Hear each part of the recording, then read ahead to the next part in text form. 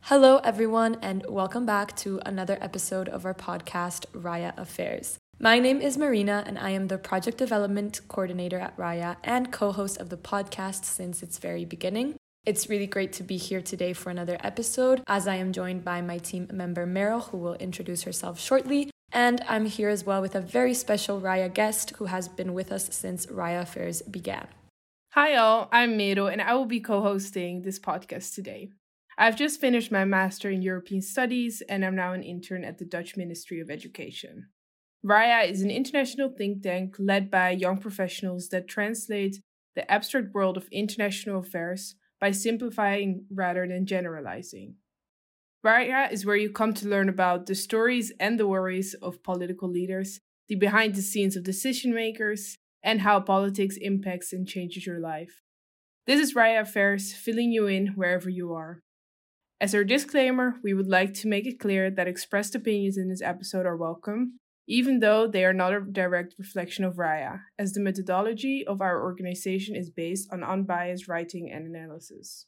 All right, so thank you, Meryl. And just to give you all a quick overview of our latest episode, Meryl and I recorded with Raya writer Roxanne to discuss the 2022 escalations of the border conflict between Tajikistan and Kyrgyzstan. And we really went into the material and resource interests between both political leaders as well as the domestic pressures of both countries. And both Tajikistan and Kyrgyzstan were former Soviet countries. So this also had an impact, as we discovered, on the current status quo of the conflict and the disagreement on the border delineation. And similar to our previous episode, we will continue in our discussion of two nations, their respective leaders, and a border dispute. Namely, we will focus on the Maritime Border Dispute between Israel and Lebanon in today's episode. Joining us is Raya writer and editor Ariel Kombrick to get her insights on the historic agreement signed in October 2022 by Israel Yair Lapid and Lebanon's Michael Aoun. Marina, take it away. All right, so hi Ariel and welcome to Raya Affairs. It's great to have you on here, and to our listeners, the reason why it's amazing to have Ariel is because when we were still thinking about launching Raya Affairs, we made our very first episode, a prototype, with Ariel. She helped us think of the structure, she gave us a lot of feedback, and she was really key to that initial testing phase of the podcast. So it was about time that you were finally on here now. Ariel, it would be great for our listeners to get to know you a little bit more as well. So could you tell us where you're from, what do you do, and what is your role at Raya? Perhaps even how you got to this role as an editor today. Thank you. Thank you so much for the introduction, Marina and Meryl. Hi, everyone. It's great to be here today at the Raya Affairs podcast, and I'm happy to share this moment with you all today. So I originally come from South Africa, and I studied my bachelor's degree in international relations and business administration at IE University. And currently, I'm working as a program manager at a social enterprise here in Madrid. So as a Raya member, I am currently a writer and editor as well as part of the membership team. And I've been part of the organization since the summer of 2021. I started here as an intern, worked my way up to a writer, and then finally became an editor last year. And it's really great to be here on the podcast today. Oh, thank you, Ariel. That's such a nice introduction and great to have you. So usually Raya members are passionate about international relations, and our first question of today is related to this. So could you tell us which leader, either dead or alive, who has impacted the world would you want to have a conversation with? Absolutely. So I would probably say Ellen Johnson Sirleaf. She was the president of Liberia from 2006 to 2018. And she was the first female president, not only of Liberia, but also she actually won a Nobel Peace Prize back in 2011 for incorporating women into peacekeeping opportunities. And I think it would be really interesting and such an opportunity to be able to have a conversation with her. Right. Thank you, Ariel. That's such a great choice. And let's just get into it. So before we begin, I think it's very useful to give an introduction, I guess, on the history of the countries that we will be discussing today. And particularly this decade-long border conflict between Israel and Lebanon. And we want to give our listeners some background. It's what we did last time, and I think it really helps set the stage to understand really what region of the world we would be focusing on. So first, Israel and Lebanon both claim, right, this area of exclusive economic zone in the Mediterranean Sea. An EEZ, or exclusive economic zone, in the international relations world is just an area of the ocean extending about 230 miles or 200 nautical miles beyond a nation's territorial area. So this gives the country jurisdiction on living and non-living resources within the EEZ. Second, from what we researched before coming onto this podcast, both of these countries discovered in 2010 that they had massive deposits of natural gas. And these are known, as you will later talk about, and as you mentioned in your article, as the Kana and Karish gas fields. And since then, they've had, both Israel and Lebanon, lots of differences about where the borderline should be marked and have submitted different proposals to the UN. So Ariel, could you tell us more perhaps about this dispute that we will be discussing today? Has there even been any military confrontation perhaps? Great. I think that was a really good introduction. You more or less have the history covered. As you were mentioning, so in 2010, when deposits of natural gas were found off the coast of Israel, both of these countries jumped at the opportunity to claim the gas-rich waters, and they actually sent their original proposals delineating their economic zones in the Mediterranean Sea, so where the gas was discovered, to the United Nations. But since then, and due to politically asserted discussions, negotiations were ultimately delayed, and they were actually resumed back in 2020. Which is when the current proposals marking the current agreement were initially sent in and discussed. It's also important to note here, actually, the different sizes of these oil fields and whether they're working or not. So currently the Karish oil field, which is just off the coast of Israel and is the larger of the two, it is the one that is working and is actually facing or undergoing exploration, while the Kana oil field is a prospective field that has not yet gone into production or not yet had gone into production at the time the agreement was signed. And therefore, a lot of the discussion during the negotiations were actually focused on the Karish oil field and the country's dominion over this field specifically. And when it comes to the military confrontations between these two nation states, there hasn't been something against each other. However, it is important to note a third non-state actor, which is Hezbollah. So it's the Iran-supportive political and military group based in Lebanon. There have been a few military skirmishes between Israel and this group right before the agreement was actually signed. Thank you, Ariel, and also Marina, for giving this broad overview.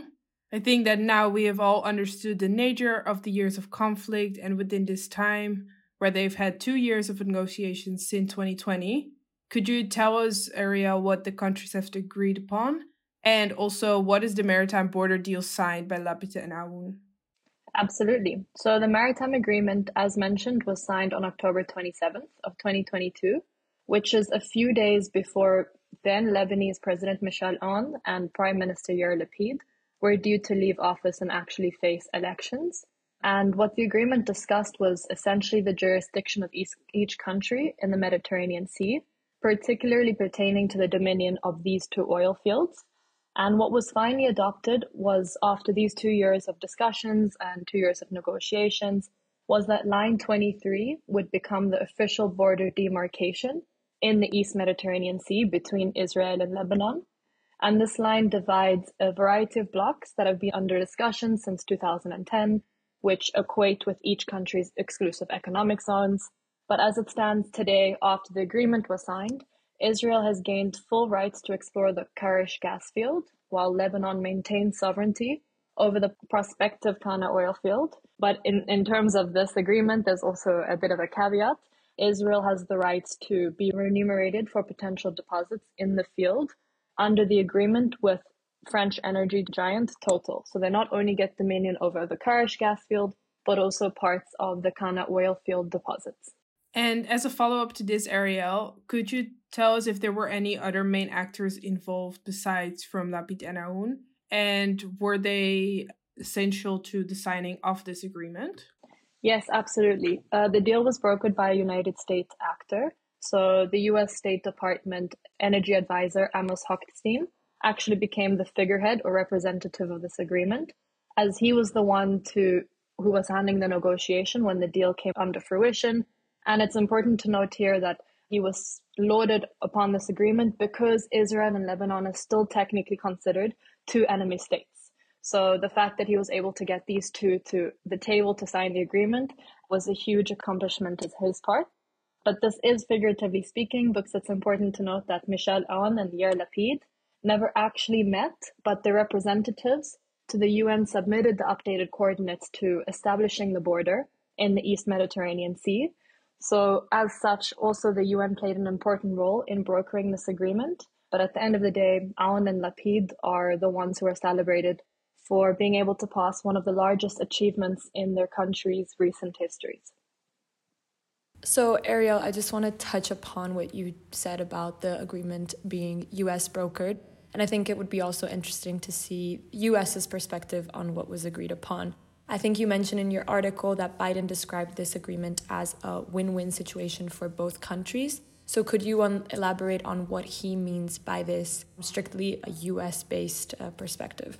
Absolutely. So Biden's remarks came just before the agreement was signed, and a few days afterwards, they also had a press conference where Biden was able to give these remarks.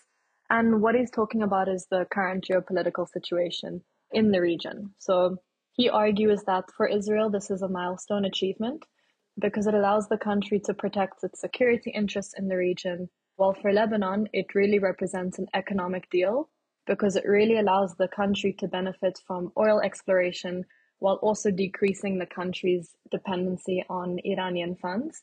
So if we look at it purely from a US perspective, these are clearly US security interests and therefore what Biden came to mention when discussing the deal in public.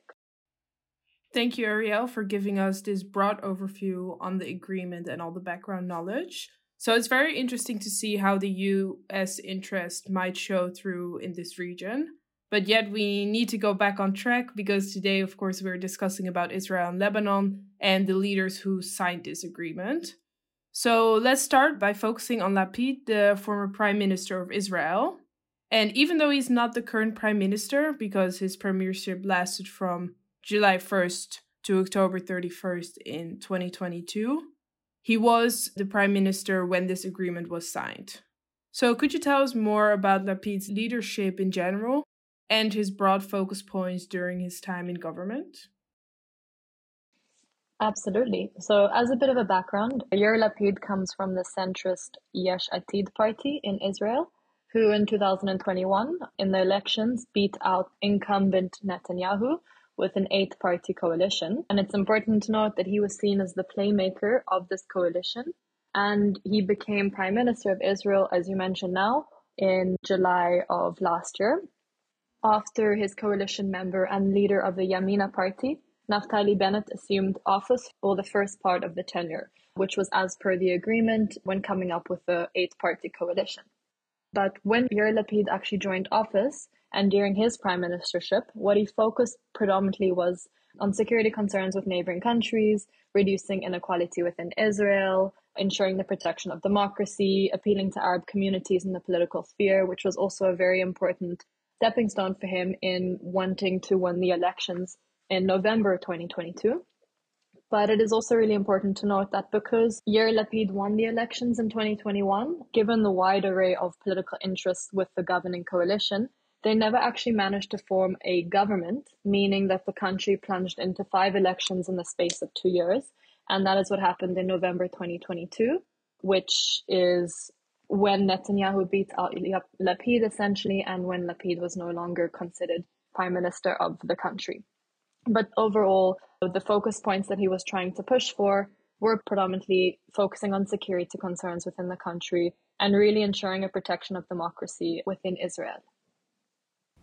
Right, Ariel. And do you think we can then connect Lapid's governance to this agreement that we're discussing today? Because you mentioned that Lapid was very concerned about the security interests of his own country with its neighbors, including Lebanon. So these tensions actually were still running high by the time that he was up for election again in November.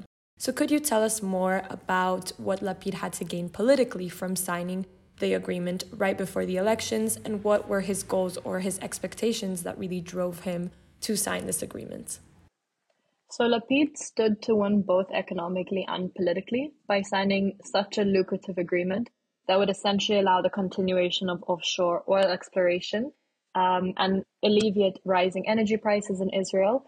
But as you mentioned now, politically, he was driven to try to improve his electoral prospects ahead of the November elections.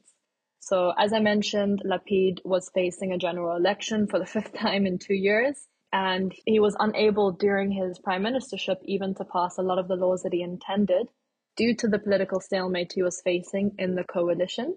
And as such, to find an agreement that would be so economically beneficial for the country and that would actually solve a decade-long maritime dispute between the neighboring country surely was an opportunity for him in going into the polls.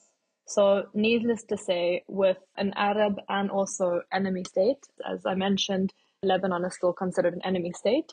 This would even be more remarkable for Lapid's political career and his tenure as Prime Minister of Israel, meaning he would leave office on a more positive and enhanced note, or potentially be sworn in as the following Prime Minister, which, as we know, was not the case. Thank you, Ariel. And it's interesting to hear all the political gains that Lapid could have had.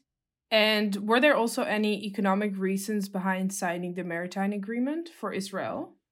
Absolutely. So a few days before the agreement was actually signed, there is a lot of criticism focused on Israel and specifically on Lapid because energy giant, Greek energy company, basically came in and already started exploring in the Karish oil field. This was considered at that point in time not going with essentially illegal and not really going with what was set out in terms of the agreement. But this obviously points to the fact that Israel would very vastly benefit from this very lucrative agreement. This would essentially allow them to be able to tap into 1.75 billion cubic feet of gas and actually allow them the opportunity to start exporting this, meaning Israel would be able to gain another revenue stream from exports to Europe specifically. It's also important to note that before the agreement was signed, that Israel actually started exploring in the Karish oil field under Greek energy company Energean.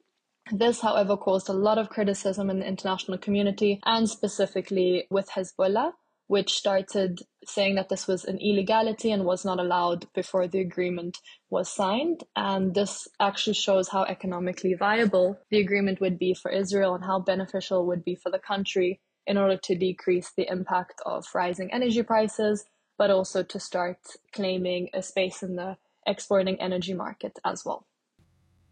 All right, so thank you, Ariel, for this analysis, including this very interesting point about Hezbollah. I now want to shift our discussion to Aoun, the president of Lebanon, and his reasons towards signing the agreement. Could you tell us, Ariel, a bit more about his presidency and the state of affairs that Lebanon finds itself in? So Michel Aoun actually assumed office in 2016. He stepped in and ended an almost 3-year political vacuum where the country did not actually have a head of state. He comes predominantly from a military and political background. He even holds a disputed prime ministership between the years of 1988 and 1990. So this just gives a little bit more about his political background and where he's coming from. And in the last 2 years, as we know, he's been facing a lot of issues because Lebanon has been facing one of the world's worst economic and financial crises. The Lebanese pound has devalued by up to 95% in the past 2 years. Citizens face extremely strict restrictions on withdrawing money from Lebanese banks, meaning they're unable to access their savings. And this has obviously created widespread anger and disappointment among the citizens and has actually created claims of widespread corruption and claims of the state filling up state coffers. So naturally, as the head of state, Aoun comes on the receiving end of much of this criticism. Therefore, an agreement as such, which represented great economic hope for the country in order to reap benefits from oil exploration, was actually a blessing in disguise for Aoun, and it would allow him to essentially start addressing the country's dire economic situation. And as a follow-up on that, because you're mentioning that Lebanon was facing financial crisis, would it then be safe to say that Aoun's main interest in signing the agreement with Israel was out of just economic interests? Or would you more assess that he had any diplomatic interest with Israel at the time? That's a really good question. And it's really important to note here that there are very differing perspectives and opinions on what the agreement represented for Lebanon and for Israel. For Aoun and therefore for Lebanon, the agreement was seen more or less as technical because it allowed the country to solve a border dispute, and it represented a huge economic opportunity for them to start actually reaping the benefits. But for Israel and for Lapid, it represented something completely different. In addition to being a technical agreement, they really wanted it to be more diplomatic, so to be seen as a diplomatic win between these two enemy states, and more or less as a de facto recognition of Israel as a country. But it has been recorded that on many cases, Aoun has come up and said that there is no diplomatic intention behind the agreement and it's merely technical for Lebanon. Therefore, it is quite interesting to note the different perspectives on the agreement itself. Thank you, Ariel, for showing us both perspectives. And given that the agreement had been signed just a few days before Aoun had stepped down, do you think he truly reaped the benefits he personally desired? So it's interesting because Lebanon is a very technical political background. They have extremely strict restrictions on who can assume the presidency and who can assume the prime ministership. So there was a high chance that when Aoun would leave office, the head of state would be left vacant, meaning there would be a political vacuum. And if there's a political vacuum, that would essentially give powers to a caretaker government to run the country, but they don't have a lot of power. They don't actually have the power to make any law with real political effect, never mind an international agreement and with their neighboring country, Israel. So in this case, it would have been very unlikely that the agreement would have been passed during the period after Aoun would have left office. So what Aoun did is he pushed through the agreement. So while he did not reap any tangible benefits because he left office, I think it was 3 or 4 days after the agreement was signed, he did leave office on a positive note. He was really looking to leave his presidency, being seen as a leader who would work pragmatically towards alleviating the country's economic crisis, be seen as a leader who really cared about Lebanon and its people, and tried to get as far away as possible from claims of corruption. So in this way, the agreement really represented an opportunity for him to do so, to kind of clean his slate and leave his 6-year tenure on a more positive note and be seen as a leader to push past historic milestone with Israel, an enemy state to Lebanon, essentially. Thank you, Ariel. Now that I think we've really understood both leaders as well as the interests and the implications behind this agreement, I do want to go back to something you said earlier. Of course, we noticed that both leaders vary in their interpretation of what this agreement signifies, what it symbolizes other than this long-awaited de-escalation and peace in this maritime border dispute between Israel and Lebanon. You have mentioned that Lapid sees this agreement through a political lens, whereas Aoun sees it as a technical agreement between the two states. Could you tell us more about this stance that they have and if they've shown this to each other in public? So, as you mentioned, and as I highlighted earlier, these two neighboring countries face quite a delicate history of antagonism, and this is since the 1980s when there was the Lebanese-Israeli war or invasion, dependent on who you're asking, which means that from that point up until now, there is no recognition on Lebanon's part of Israel, and that means essentially that there are no diplomatic exchanges between these countries, no embassies, no discussion between government officials. Their regard is completely separate with no interaction. And because this is the case, what happened with the agreement and why the UN was such an important vehicle to carry through the agreement was that through the United Nations Convention on the Law of the Sea, which is a convention that's been created within the UN body that helps to solve disputes such as this one and line out exclusive economic zones, it became a super important part of the agreement because if they would not have gone through the UN, it would have had other diplomatic and political impacts or effect. But since they went through the UN and through UNCLOS specifically as a vehicle, the technical relationship between these two countries or the technical implication of the agreement should be more focused on than a diplomatic one. So essentially, in saying this, while I mentioned previously that Lapid and Aoun view the agreement very differently, because of that, and because they are from vastly different camps, the UN actually allowed them to come through and be able to pass the agreement through the body that focuses on solving these disputes. So in public, they did not sign the agreement in the same room. They signed it separately in separate signing ceremonies, and they never officially met or had a discussion about this in person. Everything was done through their representatives, through the UN, and ultimately they just reaped the benefits of being the leaders of their countries without going into formal diplomatic discussions. And so, just based on this analysis, Lapid, has said that this signature of the agreement with a country that is technically still Israel's enemy has been a sign of recognition of the state of Israel. Is this statement so mistaken from Lapid's perspective? Could this be considered Lebanese recognition of Israel and vice versa? This is where perception and interest comes in. So for Lapid, obviously the recognition of Israel by an Arab state would be a huge achievement, meaning that when the agreement was discussed in Israel, it's always attached to this question. So it's always attached to the question of whether it is a de facto recognition. So if you see the media that was disseminating news during this pardon time in Israel, it was very much focused on that. But on the other hand, as we have clearly mentioned for Aoun and for Lebanon, on many occasions they have completely disregarded this idea. And he has previously mentioned that the agreement should not be misconstrued as establishing official relations with its neighboring country. So for Aoun and the Lebanese media, and therefore Lebanon, the agreement was nothing more than technical and just allowing the country to reap its economic benefits at the end of the day. All right, and so just to end kind of this line of questioning, given that the two leaders view this agreement so differently, could this hinder the actual effects of the agreement? What do you see in your analysis will be the effects that this agreement will produce? So beyond what the agreement represents to each of these leaders and beyond their perception, the agreement actually does have an implication because it establishes the official maritime border between these two countries in the East Mediterranean Sea. So it does carry political and legal weight and implications short of recognition.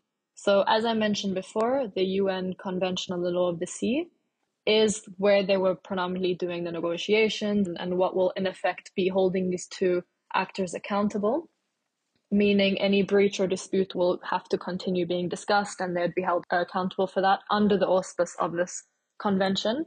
But politically and in terms of a warming of relations between these two countries, it is very likely that not much will change and that there won't be an actual warming up of relations, especially as new leaders are stepping in and taking the podium and as these two leaders have actually left office.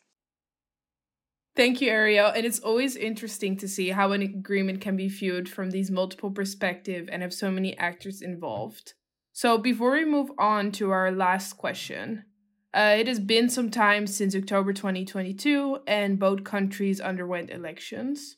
So I'm especially interested in how Benjamin Netanyahu, Lapid's successor and Israel's current prime minister, views this agreement, given that he and his new coalition are further to the right. So could you maybe delve into the fate of the agreement with Netanyahu in power? Absolutely. So a few weeks before the elections in November, Netanyahu actually asserted that he would neutralize the agreement if he assumed office. And now we know that he is in office, but he actually hasn't said anything of the sort yet. In addition to this, the US administration, so the ones who were helping Amos Hochstein push through the negotiations, as they were playing such a major role in the agreement, and they would understand that this was a possibility, they assured that the negotiations or the effect of the agreement would not be implicated if another leader were to take office. And some Lebanese officials agree, but there is the case that there is still some fear around it that the agreement would be reversed. But in this case, even if it's not reversed, we know that with Netanyahu assuming office, that could mark an increase in tensions between these two neighboring countries. Meaning that an agreement like this one won't do much to quell any antagonism going forward that goes beyond the scope of what the agreement actually set out to be. So there might still be an increase in tension, regardless if the agreement still stays and is still respected by both countries at the end of the day. Thank you so much, Ariel. And so it's definitely clear from the whole discussion that we've had that your process of research and analysis has gone beyond the leaders' interests and also assessed wider implications of this agreement. So in this line of thought, what do you, as a Raya writer, believe are the 3 top takeaways our listeners should have in the process of research and analysis? So largely part of the methodology that we use at Raya is to really understand the individual behind an administration or behind a country or behind a government. And I think that's what makes it really interesting when analyzing international affairs, is to understand what drives these leaders domestically, what drives them psychologically, what are their pressure points, what are the aspirations, etc. As this really allows you to understand, maybe to a different scope or a different level, how international relations play out on the global stage. And it's also a way to make international relations more interesting, in my opinion. Secondly, I think I would say that it's important to note that what we're writing about and discussions and topics that we try to focus on in our analysis actually impacts thousands, if not millions of people around the world or in one location. And it can be really easy to write from it from a distance perspective because we're not living that reality. But in the end of the day, there are so many people that are living that reality, and it's important to have this nuanced aspect within your writing.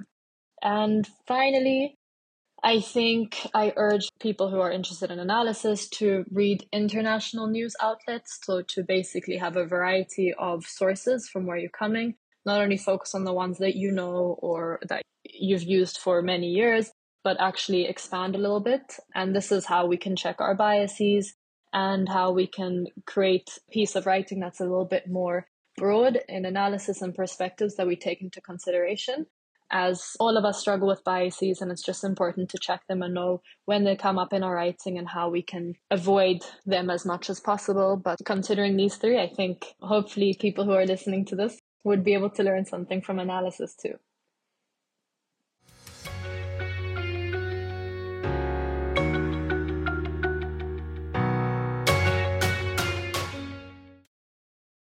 Thank you, Ariel, for your top 3 takeaways. We will now move on to our podcast segment, Connecting the Dots. So here we try to connect the leader or leaders at hand with a wider international relations topic. And this ranges from development to human rights to foreign policy, security, and other just relevant topics. The goal of this part is just really to show how interconnected global politics is, regardless of the discussion that we're having on the episode. So, as we observed, Ariel, in this discussion with you, that Lapid, for example, framed signing this agreement into a chance of helping European gas supply. So, given the interconnectedness and deep reliance Europe had with natural gas coming in from Russia before the war in Ukraine broke out, it's now and has been heavily seeking new partners and new resources. So, it's interesting to note that, as you said already, the US has interest in signing this agreement, but also Europe's relevance as a part of Lapid's interest is also there. So as you mentioned in the article, Israel had an already signed agreement for a gas pipeline with Cyprus, Greece, and Italy. This pipeline could be even more fruitful given there are no border conflicts with Lebanon. Therefore, to what extent will Lapid's expectations at the time come to life? So can we hence connect the dots between this agreement and any elevation in the European energy crisis? So one of the major arguments for initiating gas exploration in the Karish oil field before the agreement was actually signed was in order to export gas to Europe to alleviate its energy crisis during this geopolitical crisis. And obviously this is of joint interest for Israel and Europe, hence the engagement of Greek energy company Energean in its exploration activities in late 2022. So as I mentioned, the oil field holds 1.5 trillion cubic feet of unexplored gas. So while this is smaller than other energy fields or oil fields in Israel, like the Leviathan, it still holds a lot of potential in order to alleviate Israel's rising energy prices. However, it is also important to note that this is also an opportunity for Israel to start exporting gas. Now, Israel became an energy exporting country in 2017, initially exporting to Egypt and to Jordan. which also meant that during the Russian invasion in Ukraine and the current war, it has been largely shielded by the energy crisis. So as such, they actually started to export gas in February of this year, so February 2023. They started to export their first shipment of gas to Europe, meaning that Israel can not only benefit from the exports, but they're looked upon very positively in the international community because this is what they told the international community that they would set out to do if the agreement were achieved. So all in all, it is looking really positively for Israel and for Europe, who has received its first shipment in the agreement, and that will be receiving further shipments from Energean in the following few months. So there we have it, a prime example of how interconnected our topic is with today's world scenario. To finish this episode, it has been a pleasure to host Ariel and have her analyze two important leaders and their decision-making process in signing a historical maritime border agreement between Israel and Lebanon last year. We began with a discussion of the important facts of what this agreement has settled and the rights afforded to each country over deposits of natural gas in their respective exclusive economic zones. And then Ariel was able to answer all our questions with extreme detail and perspective when it came to Lapid and Aoun's domestic motivations for signing this agreement, as well as the distinct interpretations that each leader has over what this agreement stands for. Ariel provided us with, I believe, the most interesting reflection. Despite the agreement perhaps not changing the diplomatic and political relations between the two countries, it's extremely valid because it carries technical and legal weight based on the importance given to UNCLOS and the role of the UN in this process. Lastly, Ariel gave us insight into other important actors and how they relate to the topic at hand. This included the US, Hezbollah, and now Israel's Netanyahu. Again, this episode has provided us with knowledge of yet another region of the world, and it is all thanks to Ariel's research and analysis. Thank you, Marina, for giving this broad summary of our episode today. And thank you, Ariel, for being on the podcast. It's really been a pleasure. Thank you to both of you so much, Marina and Meryl. It's been such an honor to be on the podcast and be here again, as you mentioned, and see how much Raya Affairs has grown in the past few months. So I feel very honored to have been a guest with you today.